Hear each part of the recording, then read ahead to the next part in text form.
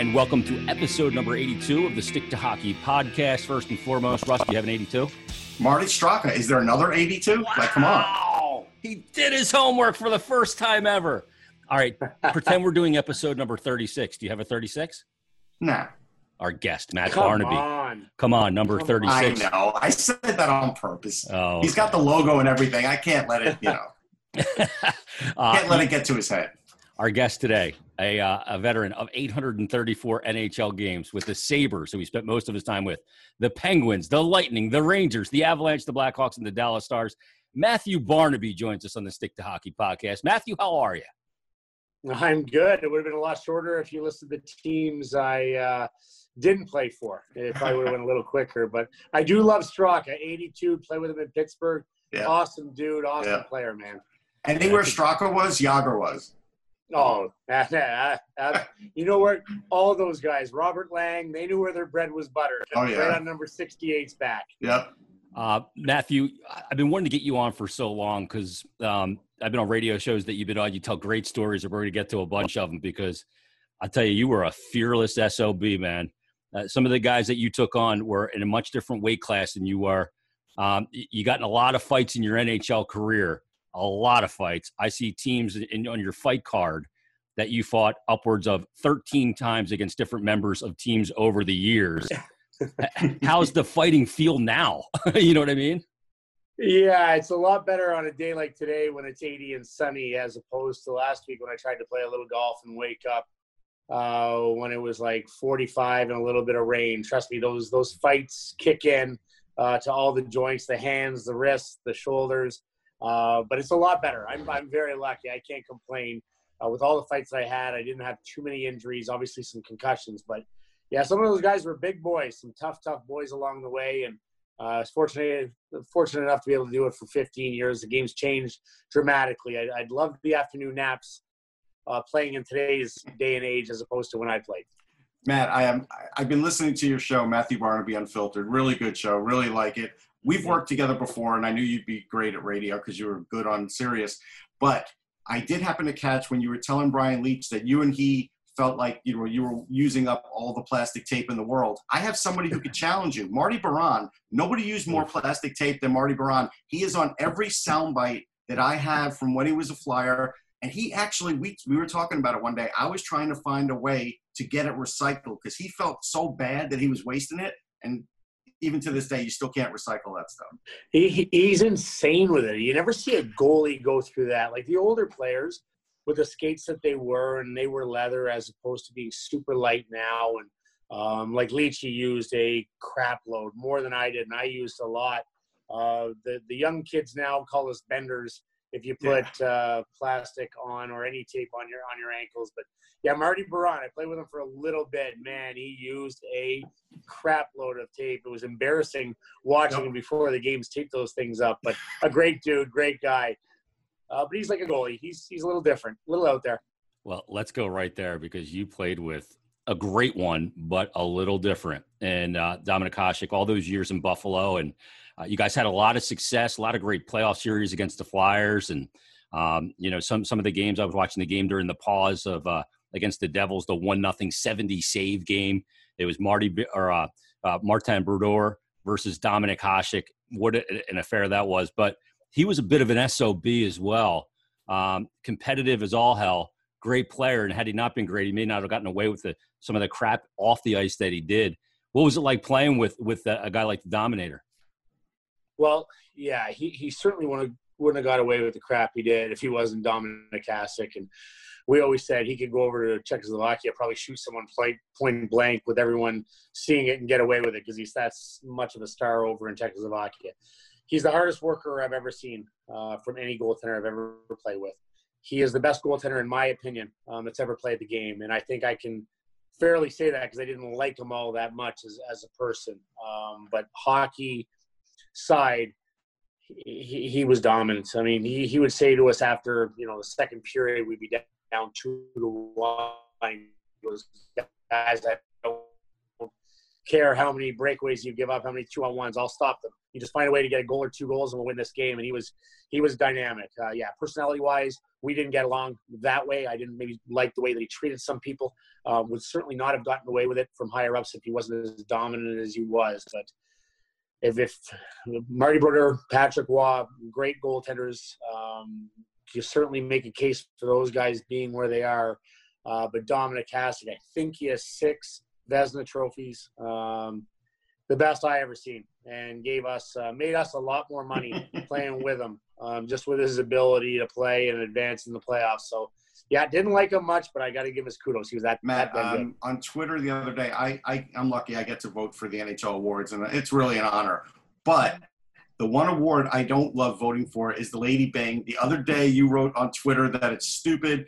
Give me an idea of what players think of the Lady Byng. You guys don't even talk about it. It's kind of like the trophy that no one talks about. It's like, I don't know why we give an award out for the most gentlemanly player. It's a sissy award.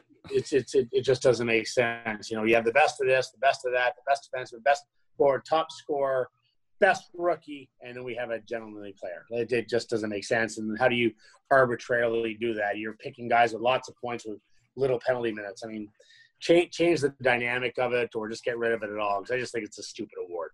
And Matt, the evolution of the game, and you kind of alluded to it right off the jump about, the fighting has not been ruled out completely, but it's been kind of almost bred out of the game. There's more skill and speed in the NHL now more than ever. Well, I'm certainly not an advocate of guys going out there and crushing their skulls anymore, but the role that you played, not only were not afraid to drop the gloves and kind of back up where your mouth was taking you, and look, you had a big mouth and you backed it up, and you would have to get your gloves off on occasion. But what you provided was something that I think is lacking, and that's storyline. When Matt Barnaby came to town, when Ty Domi came to town, and whatever rink you were in, you knew it, and there was a bullseye on you, and that was storyline. I'm not saying WWE type stuff because it was real. But that part of the game is lacking, and I think I don't know how you bring it back, if it's personality. Or there's so many hockey nerds out there now that just play hockey and don't have much personality, but damn, the game needs that. Yeah, I never want to see it go back to some of the barbaric days we saw in the 90s and the stage fights and just fighting for maybe no reason sometimes and just being an idiot sometimes when the game's got out of control. So it's a much safer game for the guys that are playing now. I have a kid that plays and is trying to make his way into the professional ranks. I don't want to see him go back to the 90s. It never will. And you talked about the evolution, weeding it out at the other levels. OHL, you can get 2 fights. You're suspended for your 3rd one. Then it doubles the next time you get a suspension next fight. So, yeah, we're going to see less and less of it. We're always going to have a little bit of it in the game. It's a physical game. We know it's part of the game, or at least, there's a penalty for it, but it's not a major penalty in the terms of, sitting out 5 minutes. That's all you're getting. So I think we'll always have it. I would have loved to play in this era. And I do miss some of the characters. I miss some of the times going into a building and you knew it was going to be a shit show that night. You knew that fans were going to be throwing things at you. And I loved it. I absolutely loved it. But in the same sense, but I would have been antagonistic, hopefully adding to that part of the game. But as a part of it, when I came into cities, to get a storyline going, because it's fun. Fans like to enjoy some of it. They love to hate the villain on the other team. That's just all a part of it. And something that I do miss, because there's very few. The Brad Marchands out there, when he comes to town, he's still a storyline. But there aren't many. And there's not many when we talk about rivalries. It's more about just wins and losses and not about storylines as well. Well, one of those guys is Tom Wilson. But what's interesting is pre-draft, I had interviewed him. He played for the Plymouth Whalers. Like, this guy is a great athlete. Like, he was great at the broad jump. He's a super athlete. He's got a lot of skill, but he's also great at being an antagonist and great at fighting. And so, like, to me, he's like that modern-day guy that you would probably say, yeah, that's good to have in the game. Oh, absolutely. And he's going to go over the line sometimes. That's just the reality of playing in the way that we do. There's a fine line you play with. And I think the older you get, the more mature your game gets in how much you can get away with it and what is hurting your team. when he signed that contract, I think it's $5 million a year times 6 years. Everyone, most people, and I'm not saying most people that don't know the game, they just think Tom Wilson and the big hits and the illegal hits. They hated that contract. I'm like, this guy's the best at what he does in the game. He's big. He can fight your tough guy. He's going to keep you on edge, and your defensemen are going to know they were in a game with Tom Wilson at the end, especially in the playoffs. So he's a big, big part of that team, and the minutes he can playing on the top lines with what else he does is so massive. But for the game, he's entertaining. We talk about him a lot because he's a big part of the Washington Capitals, a big part of why they won a Stanley Cup. Yeah, and he'll get in guys' heads. He insulates the star players. He does a lot of things, takes a lot of pressure off people that aren't necessarily quantified by stats. Matt, a lot of the listeners of this podcast and viewers are in the Philadelphia area. You came to Philadelphia, man, guns blazing every time. And I know that was one of the cities that you love to come into and put that target on your back. Do you have any memories of coming to Philadelphia, taking on the Flyers that really stick out? Yeah, I mean, I loved going there because I loved rivalries. Broad Street Bullies, and when we played in our era, they had some tough guys, and Berube, and obviously playing against Lindros. That line, the Legion of Doom, was something you had to be ready for. But it was also, it's fun. You want to play against the best players in the world. You want to compete against them. You want to piss them off. But I just remember a couple times going in there, and early on in my career, one of our first playoff series ever, and I didn't even play much in that series, but I just remember the hotel room and people coming by, just honking horns all night long, keeping you up. And I was like, this is pretty awesome. Now, I'm on the other end of it. I'm getting earplugs, but this is pretty awesome. That's the passion that you speak of. And I just remember, getting death threats at my hotel when I came into the rink and getting doused with beer as I walk in because the fans on the perch over top for the visitors where they come in. So I'd always wear a really shitty suit when I came to Philadelphia just because I know I was getting doused with beer at some point, whether it was before or after the game. Should have wore a rain slicker. As much as I loved it and relished it at the time, you were always kept on edge. You never knew if they were really true and they were going to shoot you from the top row, but the cooler heads prevailed. But just going in there and seeing the passion that they had. I mean, when I talk about hockey, I talk about Philadelphia, and it's funny that we talk about that today. I was just with Alain Vigneault about an hour ago on the driving range, and he's prepping. He's getting ready to go back July 5th to Philadelphia and make a run. All right, so here's a Matt Barnaby quote. With all the things that have happened over the years, we can't like each other. It's physically impossible. Do too many players like each other now, I think it takes away from the competitiveness. I think it's the social media world we're in. And, my kids are 22 and 19. They know everyone. They come to Ottawa and they're already friends with 100 people because of social media. They've already been talking to these people through Instagram and Twitter and all these different eras. So a lot of these guys now where we are, I think they just get they get along more. And whether it's good or bad, I think it does take away from the entertainment point. But the game has changed so much that when I see two guys at the blue line or red line in between, during warm-ups, talking and laughing and probably talking about the cottage and, what they're going to do and what jet they're going to buy, whatever it may be, then, we don't play in an era where that intimidation matters anymore either way. So, I kind of understand it, but social media is where we are and where we are in the game. Yeah, and the PA so tight now too. That plays a part in it as well. They're all in the same thing for the same thing, and it's a little bit less vicious than it used to be. First of all, was Elaine hitting them straight today, or no? Or did you have to close the? I just straighten out the elbow. He looks great, by the way, man. He looks good. He always looks good. He's James Bond. I'm convinced. I hadn't seen him in a while. He was just a lot smaller than I remember last time I saw him, but well dressed man. He's a funny bastard, man. I've known Alain a lot of years from when he coached the whole Olympics and junior against us, and 89, 90, 91, those years. But a great guy. He's excited to get back. What about Matt? What about what's going on with the Sabres? Obviously, they just got rid of Jason Botterill even after the vote of confidence, which is always great, right? Fans have learned to not. Yeah, to not believe that vote of confidence. But they actually don't even have a regular anymore. And Terry Pegula pretty much admitted that today. There's no director of hockey ops. It's like, what's going on? It's what we call a schmozzle. It's in between a debacle and a cluster, you know what. Yeah. So yeah, it's a schmozzle there. It's been a schmozzle for a while, and I know a lot of people that have worked inside the organization have either left or let go. There's too many cooks in the kitchen, especially at the top. Yeah. And we have people that are running hockey business, you know, the economic side of it, the business side, but also try to dabble in the hockey side. And I think there has to be, you know, not all these guys that have come in are bad coaches or bad GMs. But I think when you don't have full autonomy to do what you want, or, you know, this looks good because we need this, and optically it's good. I know at the time when they were talking Ville Leino and Christian Ehrhoff coming in on those massive contracts that they had, and you guys know Ville Leino well. Yeah. He was a good player. He had a great year in Philadelphia that year. Yeah. But his matchups were against other like 5 and 6 deep. Yeah. Not coming to Buffalo and seeing 1 and 2 deep. Right. That's why he scored 1 goal for $27 million. Christian Ehrhoff was not one that the GM particularly wanted, but the ownership did. So there's so much that's went on there. I like Kevin Adams a lot. Mm-hmm. There's a lot of jobs I think I can do in the NHL.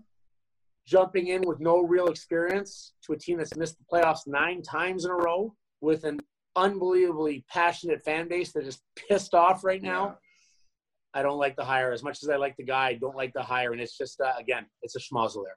Yeah, the other part of that, Matthew, is a couple of years ago, we heard Ryan O'Reilly voice his concerns and sick of the losing. He leaves. He goes to St. Louis. He wins a cup. We hear that same very similar gripe from their star player in Jack Eichel. And that can't be – this is like revision, you know, the same thing happening over again. Not that they're going to trade Jack Eichel, or should they, or would they consider it? It'd be foolish not to ever pick up the phone. But this is a really tenuous situation with a good young star player in Jack Eichel. Yeah, it is. And the O'Reilly is, you know, probably the demise of Jason Botterill when he goes there. You trade him, and obviously he goes on, he wins a Conn Smythe. I mean, it's a perfect storm for the St. Louis Blues, but he's a great player. He was a great player when he was in Buffalo, and he voiced his opinion. Just because you voice your opinion that you're sick of losing, I did it in junior, and I got traded about 12 hours later.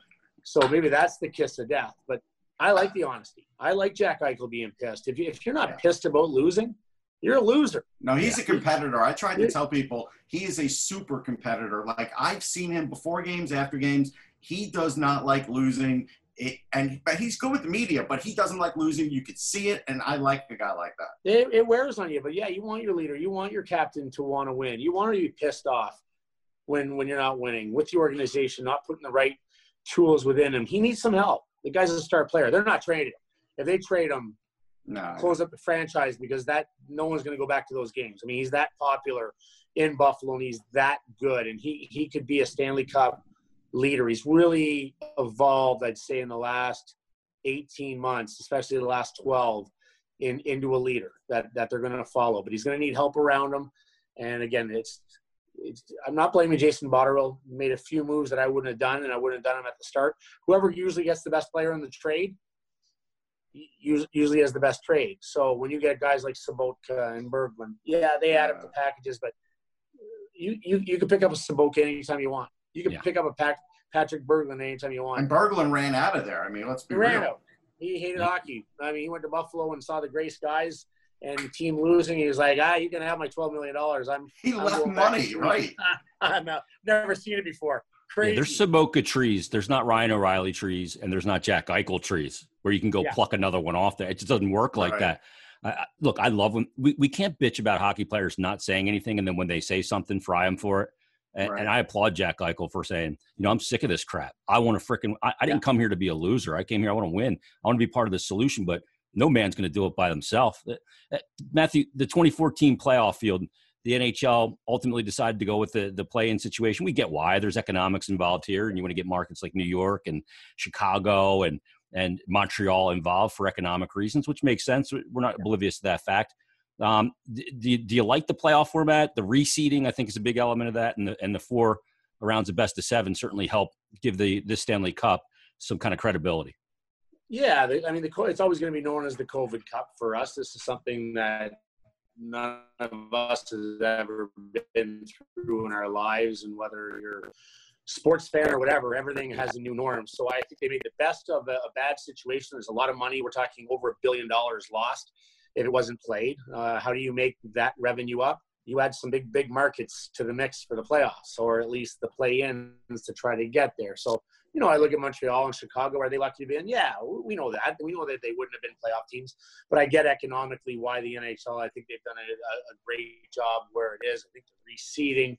I like the play-in being 5 games. And let's just remember, if you don't play in, if you don't make it past those 5 games, it's like you didn't make the playoffs. So it's not like all these guys made the playoffs, but they are part of this tournament, this COVID Cup per se. So I think the NHL, I think they've done a really good job. And now I'm just excited to watch some hockey, as different it's going to be with no fans in the stands, a couple hub cities.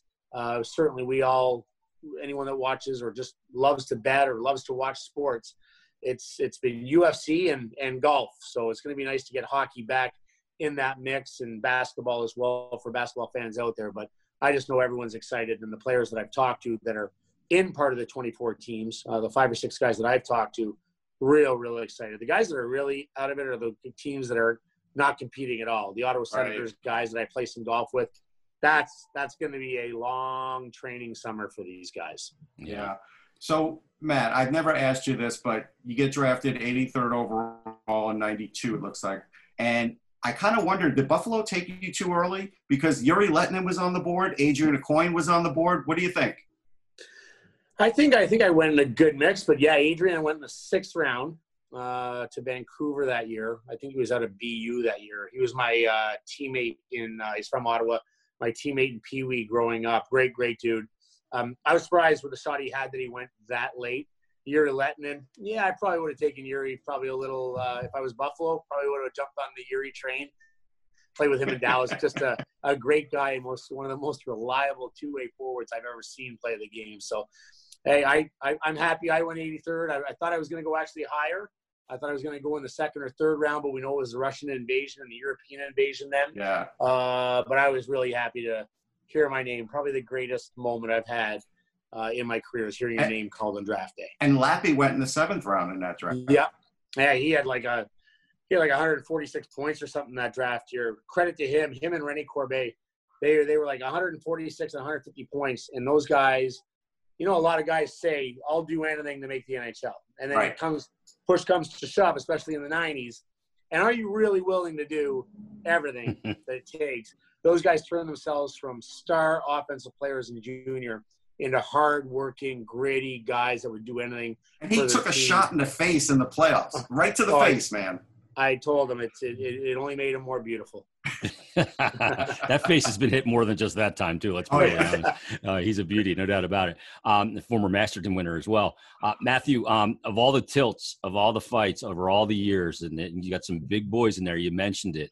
Who's the one when you got into the box? You may not have shown it in the box that maybe that was not the smartest of moves, but had that heaviest hand that you were like, oh man, that was a tough one. Yeah, hurt them all. Stu Grimson hit Reaper. really hard, and you couldn't. At my size, I was 6 feet 190, and I just couldn't get at him. There was just no way in. He strung me out and just kept hitting me. And I remember him looking at me right near the end of the fight because I wouldn't go down. He's like, "Are you stupid? Like, just go down. I'm sick of punching you." He was a big one. Fighting Chara was like a stepladder. Yeah, it's like a toddler fighting his dad. Yeah. Just throwing you around, and his jabs hurt as much as most guys' punches. But the hardest I've ever been hit is Darren McCarty. When I got traded to Colorado, and we played Detroit the first time, and he's bigger than I am. He's probably 30 pounds heavier, but roughly the same height. And he's a lefty. So anytime you fight a lefty, there's going to be some bloodshed normally. And I walked into about 15 of those lefts. So he cut me open for 28 stitches, broke my nose, ripped open my mouth. Wow. And a great dude. We played him a couple nights later, and I'm a mess. And we lined up beside each other. He goes, "Barney, you don't want to go, do you?" I was like, "Are you kidding me? Not a fucking chance. I'm not going to fight you."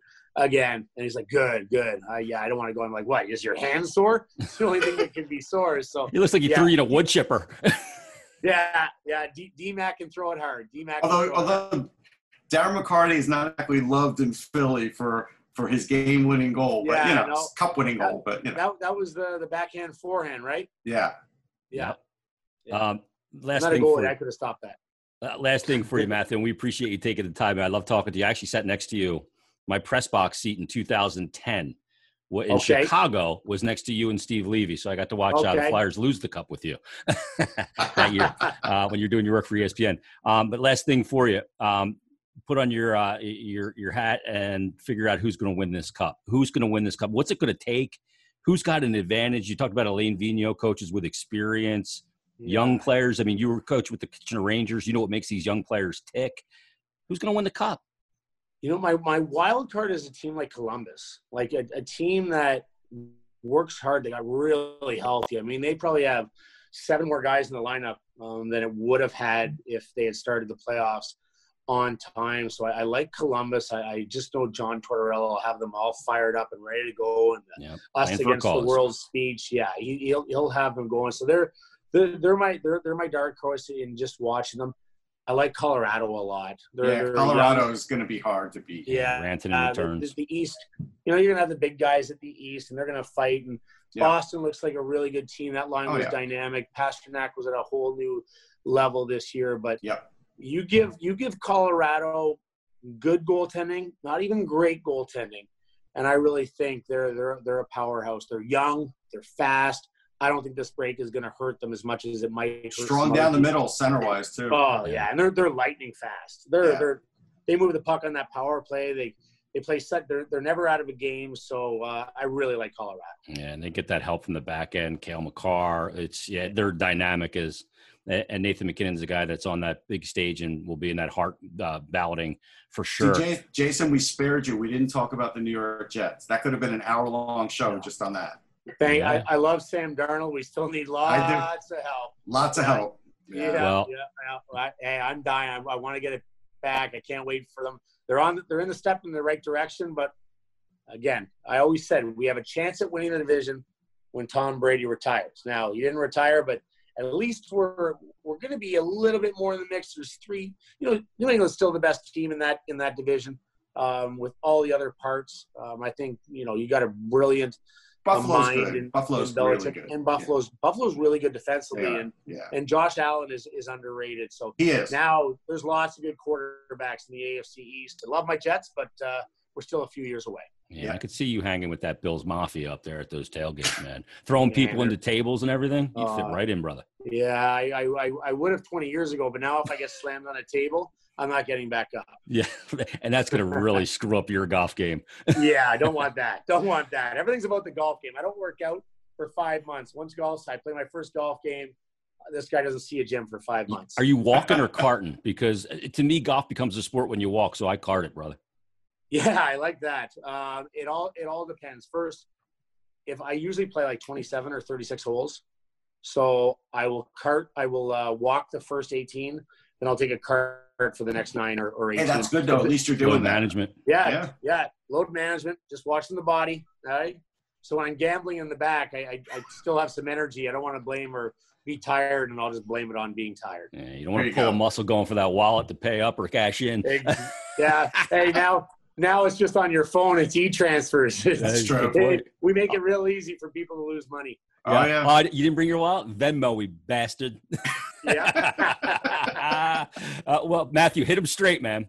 We appreciate you doing this. Thanks, this is a lot of fun, man. And we're all chomping at the bit to get this game back on the ice. We'll see if your prediction comes true. And good luck with the golf game. Good luck with your kids. I know they're trying to make their way. We'll be looking out for them, and hopefully they have a great career. And we appreciate you doing this on the Stick to Hockey podcast.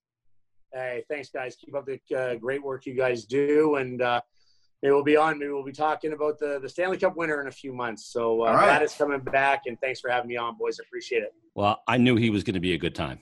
Oh, I already knew. I've hung out with Barnaby. I know. Yeah, he's great. And the thing I was talking about with Matthew and the thing that the game's lacking right now, I wish there was a way to bring that element back in of, the story, the element of the hero versus the villain. Well, Marchand, he's right about Marchand. Yeah, we always talk about Marsh, those guys, and because you know what it is, you don't really talk about great finesse players a lot. So like McKinnon, Crosby, you don't really talk about them that much. Yeah, they're fun to, a guy like Crosby, obviously in a city like Philadelphia, there's a storyline there because of the rivalry. But you're right. Nathan McKinnon comes to town. He's a draw because he's a great player. Yeah, you want to watch him play, but but you also like to see guys get pummeled. And right. And Matthew was a guy, and he was so undersized to do the things and stand up for himself because he wasn't a guy. There's a lot of guys that, like Kenny Linseman was the rat, right? He'd say all that stuff, and then somebody would come in and fight his battle.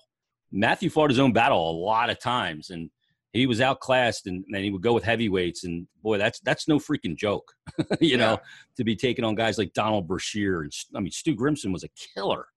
And in the era that he played in, he had 5 double-digit goal years, and the year he got 14. I remember him saying to me at the beginning of that year, I hope I can get 20. I really would love to get 20. Never did, though. Yeah, well, the thing is, too, is he was the guy that you love to hate, but if he was on your team, if he ever played in Philadelphia, he's been mentioned in those circles all the time. If the Flyer fans would have loved the pot he stirred. They would have loved him. Yeah, it would have been great. So let's talk a few NHL awards. Yeah, because you got your ballot in. Are you ready to divulge your voting? Yeah, I'll divulge a few things. Yeah. All right. Well, then let's look at the awards. I'll give you 3. I'll divulge 3 categories. Okay. And now, which ones do you vote on? All right. So we vote on, and this is Masterton aside. Forget that. We vote on the Hart, the Norris, the Calder, the Lady Byng, the Selke, and then there's like all-star voting and rookie all-star voting and all that. Okay, so let's start with the Lady Byng. Okay. Who did you vote for there? My number 1 for the Lady Byng was Austin Matthews. I think he had 8 penalty minutes on the year. Guys out on the ice all the time. He's taking sticks everywhere. Like, and he, a lot of times the Lady Byng now has become like fewest PIMs, but a lot of points. Yeah. That's we look at that. And so Matthews kind of fills both of those. If you were voting for the Jack Adams, Russ, it's the broadcasters. Who would you vote for? It's tough. I was thinking it would be Vigneault or Torts. And in the end, I would probably give it to Vigneault because even though I knew he was going to do a good job, there was a lot of question about, hey, could he just come in and do what he did at all these other places and turn around this team in his first year? Because that's what he was known for, and he did. And because he did, I think he deserves it. Yeah, and it'll be his second. He won it in 2006, 2007. It'll be his 5th nomination as well, which is quite a bit. And we'll see if he's able to capture that. The Calder is really interesting. Has the Calder finalist ever been all defensemen? Do you recall? No, I mean, I don't think now. So. Right? Yeah, I think there's a chance. It's not on my ballot, but I think there's a chance. Okay. But again, going back to the days when someone like Barrett Jackman won, who was a defensive defenseman, that's never going to happen again. Not in today's game. Not in today's game. No. So the fact that this has happened, I'm not completely shocked. And just to give a commercial, for Father's Day, Sticks and Stones, Quinn Hughes and Cale Makar are in this book. Some great college hockey stories. But anyhow. So did you flip a coin and go with Makar, or did you go with Quinn Hughes?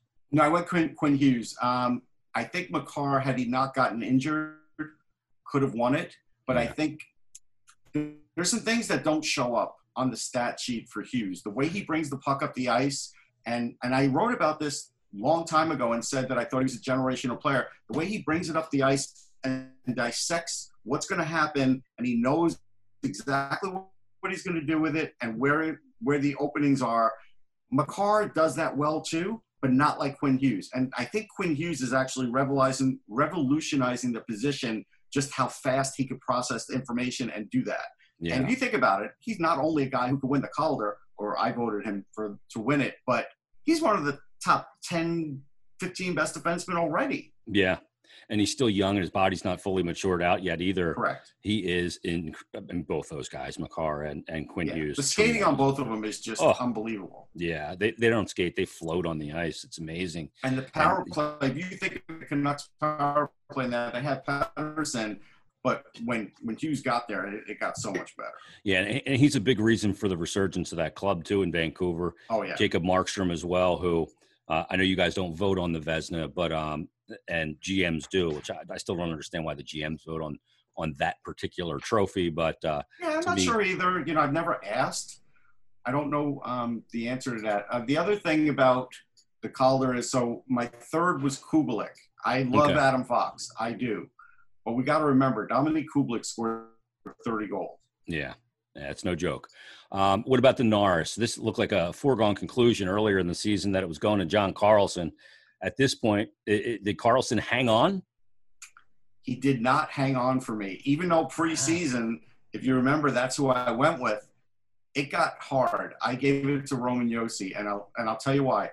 The production, now, John Carlson had 10 more points. I get it. It's easy to say, well, John Carlson had 10 more points, and he blocks a lot of shots. I've always pointed that out. But Josi is a better defender.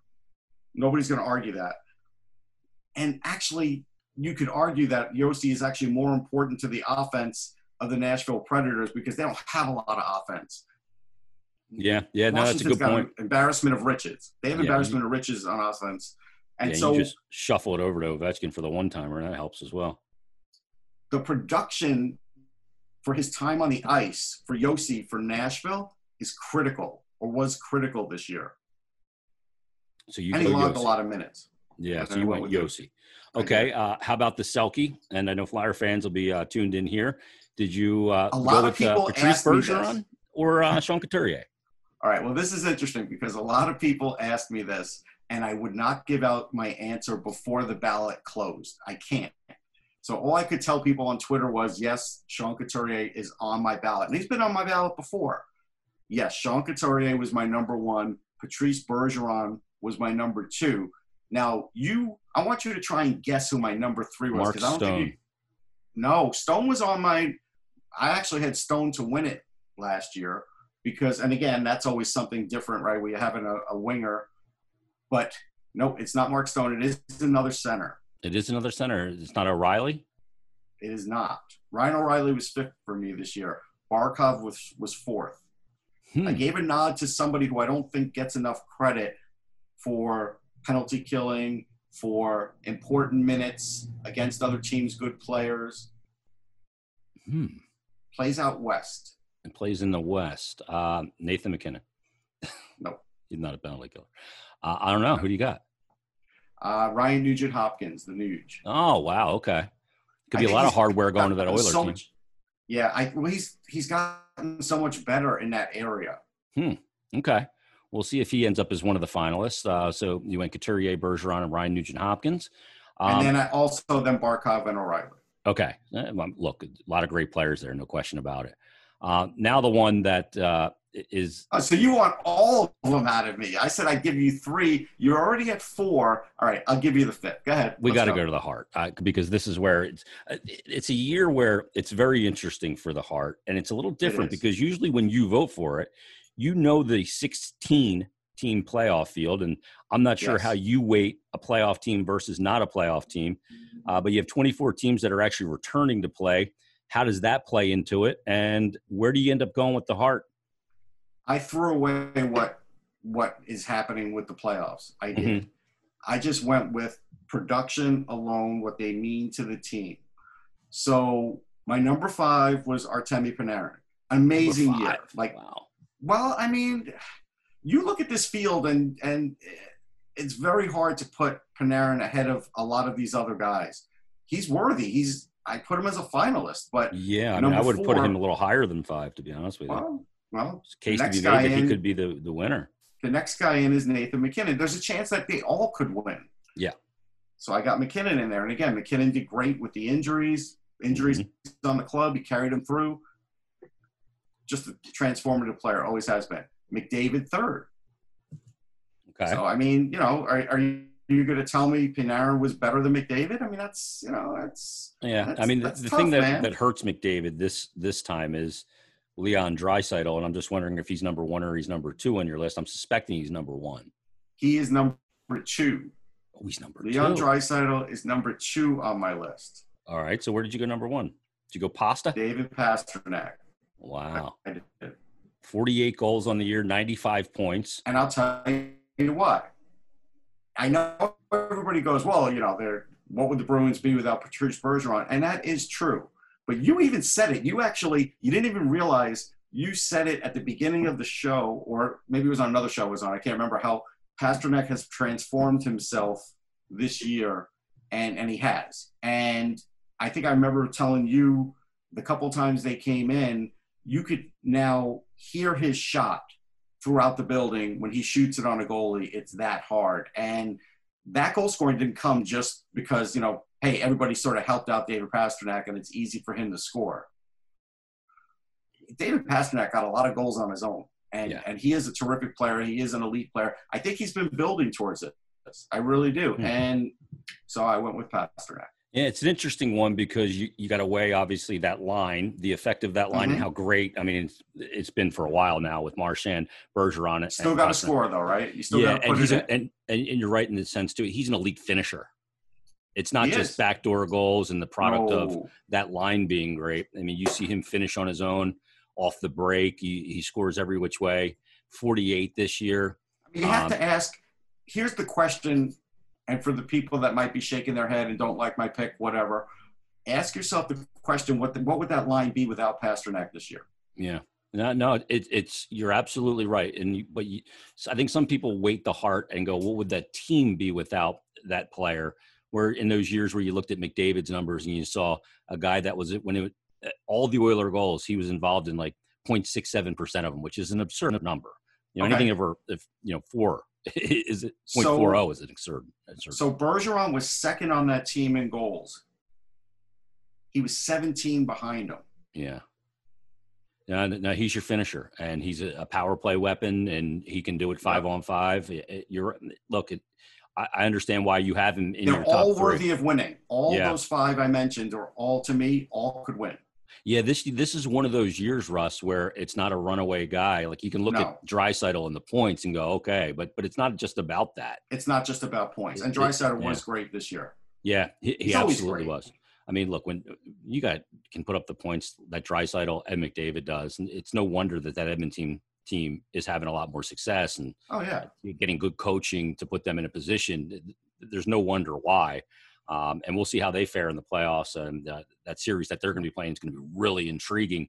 I just think that they end up overpowering a team like Chicago.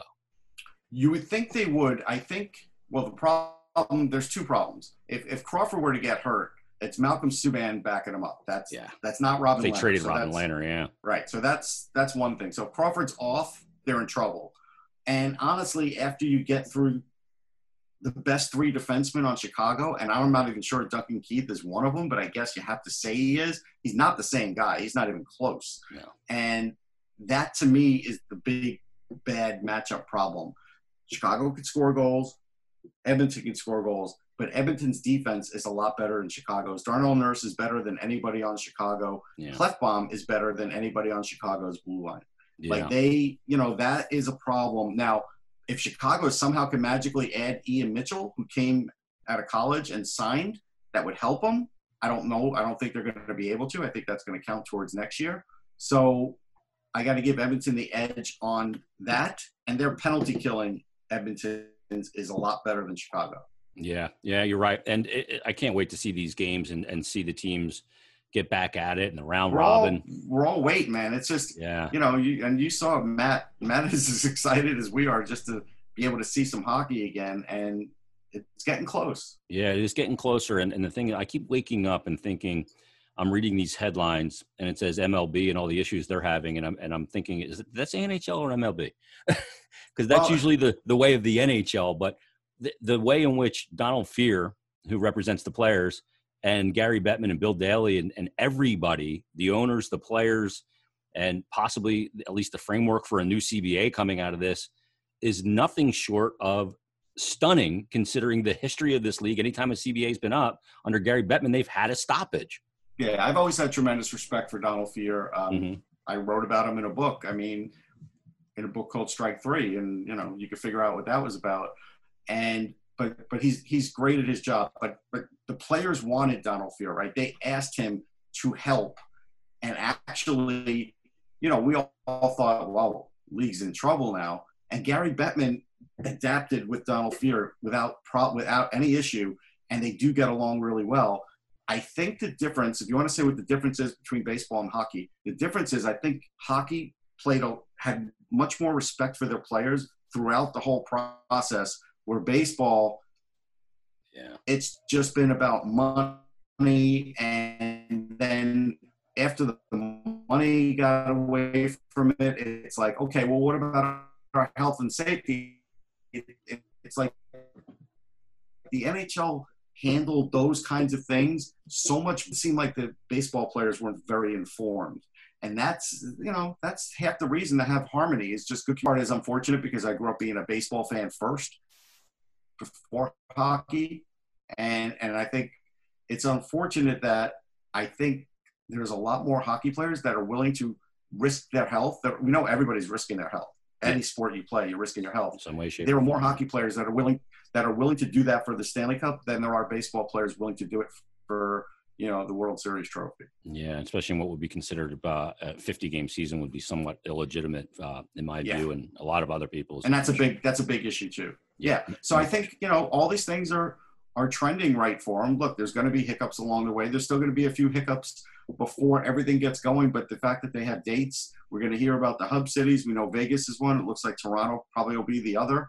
And yes, they're going to switch the West and the East, which is fine. So the Flyers will go to Vegas. Yeah.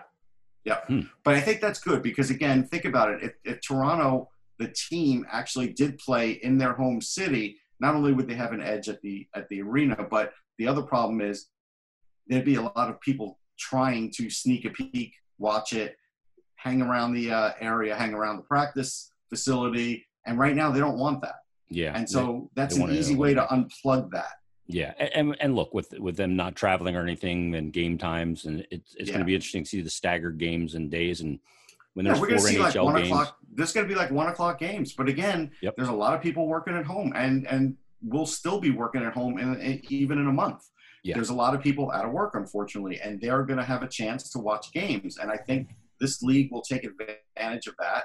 And again, like what's NBC showing at 1:00 on a Thursday that's going to be better than a live hockey game? Nothing.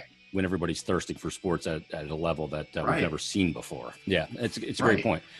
So we'll see how it plays out. But that's going to put a wrap on episode number 82. Martin Straka. Nice work, Ross. Martin Straka.